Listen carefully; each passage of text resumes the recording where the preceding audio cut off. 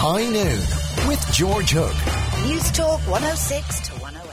It's Hook's Books here on High Noon, and I'm joined by Susan Walsh, Marketing Manager at Dubray Books, and Susan joins me every week at this time as we look at books, some of the ones I'm reading and more importantly, I suppose, some of the ones Susan is selling. So what's coming off the shelves like? What's jumping off the shelves now? Well, at the moment there is a great big trend in almost the mindfulness trend that you saw a couple of years ago. Last year we had adult colouring books, and they're still... You are kidding me. Adult colouring books. Oh, George, they were the big trend last year. Absolutely massive sellers. And but I haven't coloured a book since I was 4. Well, I would highly recommend it, actually.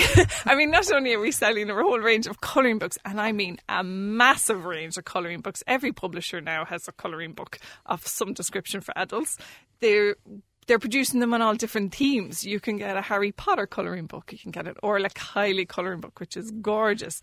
Vogue colouring book. Paul Dark. Moomins, you name it. So this is people who really want to be artists but can't. So you presumably these are numbers now. So if it says 4, you put in yellow, and if it says 3, you put in red. You can do the colour by numbers if you want. And it's not really just about people who want to be artists. It's just a way of relaxation.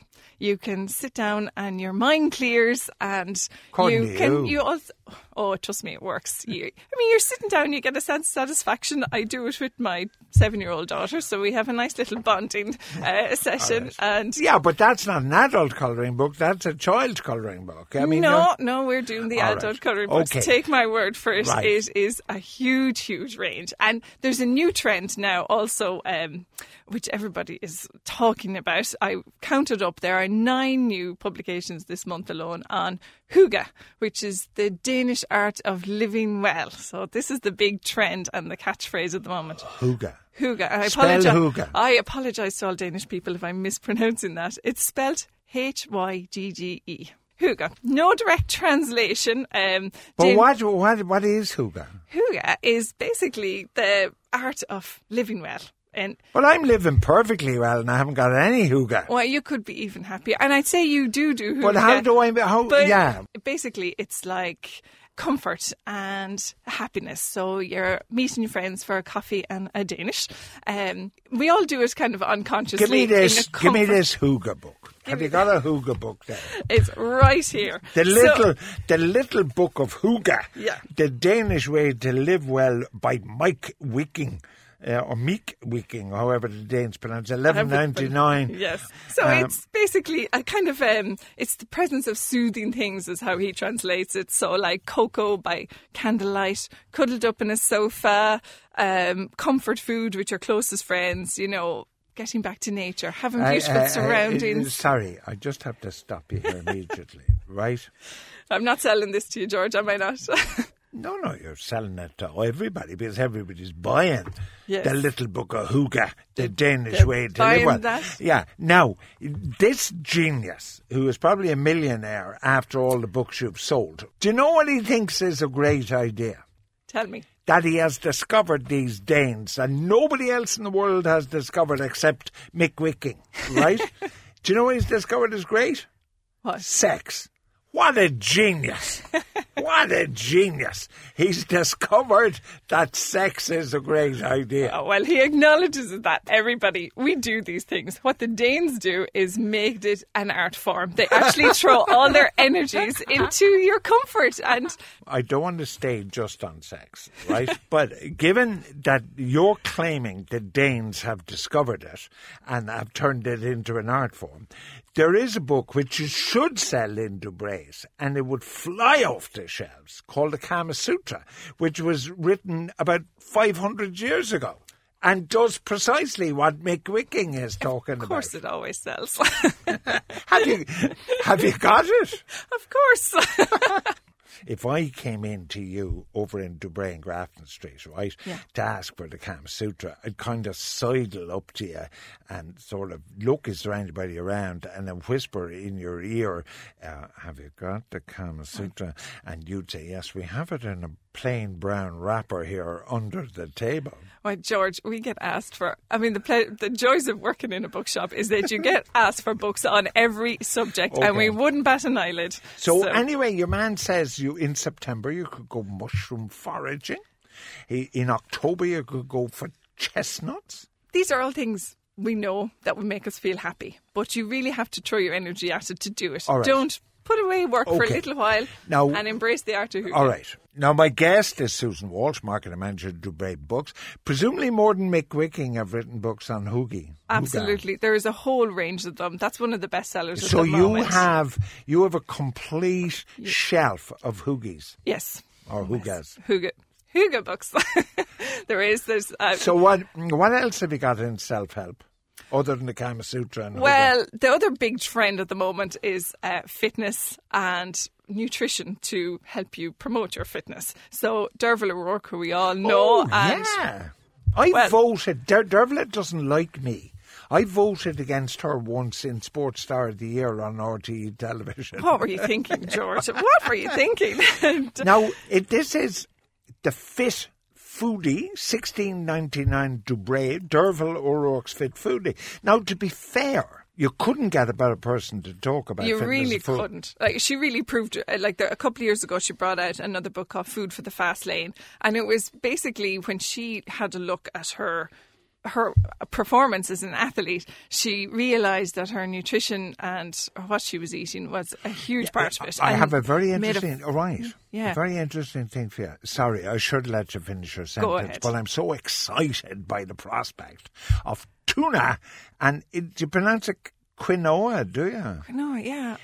We've quinoa. Quinoa, that's it. Mark Thank Simpson, you. my editor. I never mastered that. Yeah. Well, Ingrid and I have discovered quinoa.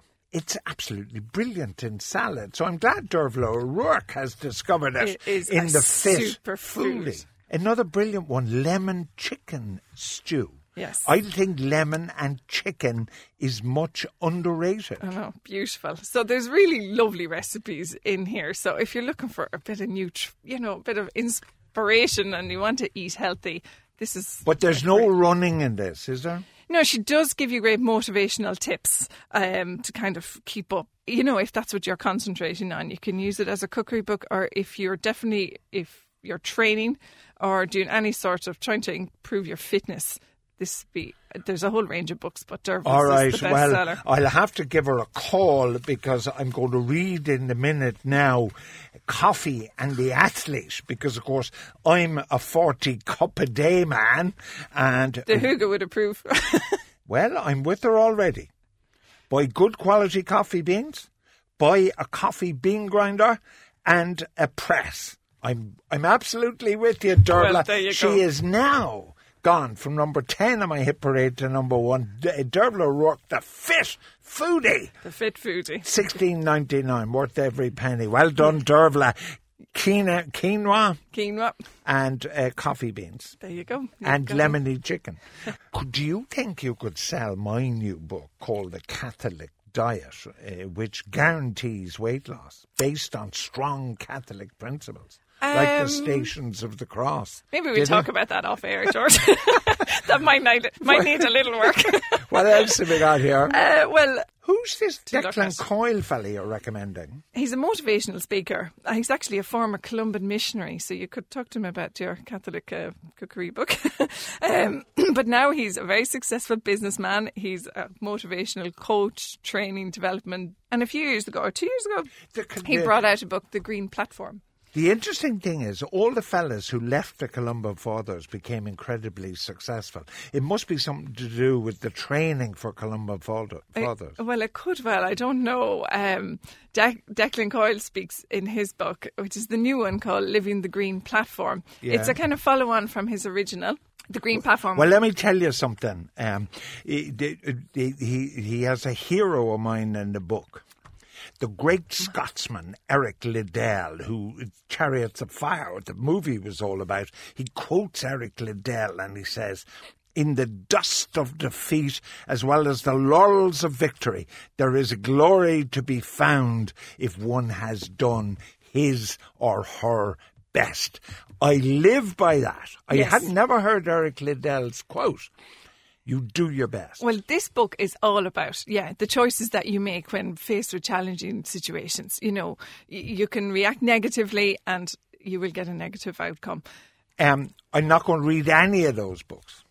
All right, because I'm so busy with all the other books you recommended. I am currently immersed in what is being suggested as the greatest thriller ever written, Nomad by James Sherwood. Oh, so am I. What do you think so far? No. I'm an expert. James Swallow. Yeah. I'm James Swallow. Sorry, not James Sherwood. No worries. I'm an expert on thrillers. Okay. An expert. Yes. The world's leading expert on You do thrillers. like your thriller switches? Yes. There is a kind of a thing with these thriller writers that they try, he describes MI6's office in London, sort of 64 Deansgate or whatever he calls it. And you're supposed to believe that he actually knows all about it, whereas he probably read about it somewhere. It doesn't grab me in the way I Am Pilgrim, for instance, grabs you. me. Okay. Did you not think I Am Pilgrim was the most grabbiest book you'd read in a long time? Couldn't put down I Am Pilgrim. It is a great, fast-paced reader. I got quite caught with Nomad too, I have to say, to be fair, because I just thought, well, it was almost like reading a movie, it's like you can really see what's going on. I can read it seamlessly, that you can visualise, and you're almost waiting for the big explosions and everything to go horribly wrong. Yeah. And then I have Neil Hegarty stacked up to go next. I'm really, if Neil is that's completely different. I'm really sorry, written. Neil. I'll get to it, but I start the first few pages. It's a bit dark. It is sad because, you can't deny. But let's not review it before I read it. Right. But Nomad is Hook's reading matter. Hook's Books here on High Noon. We'll have another genre, I'm sure, for you next week with Susan.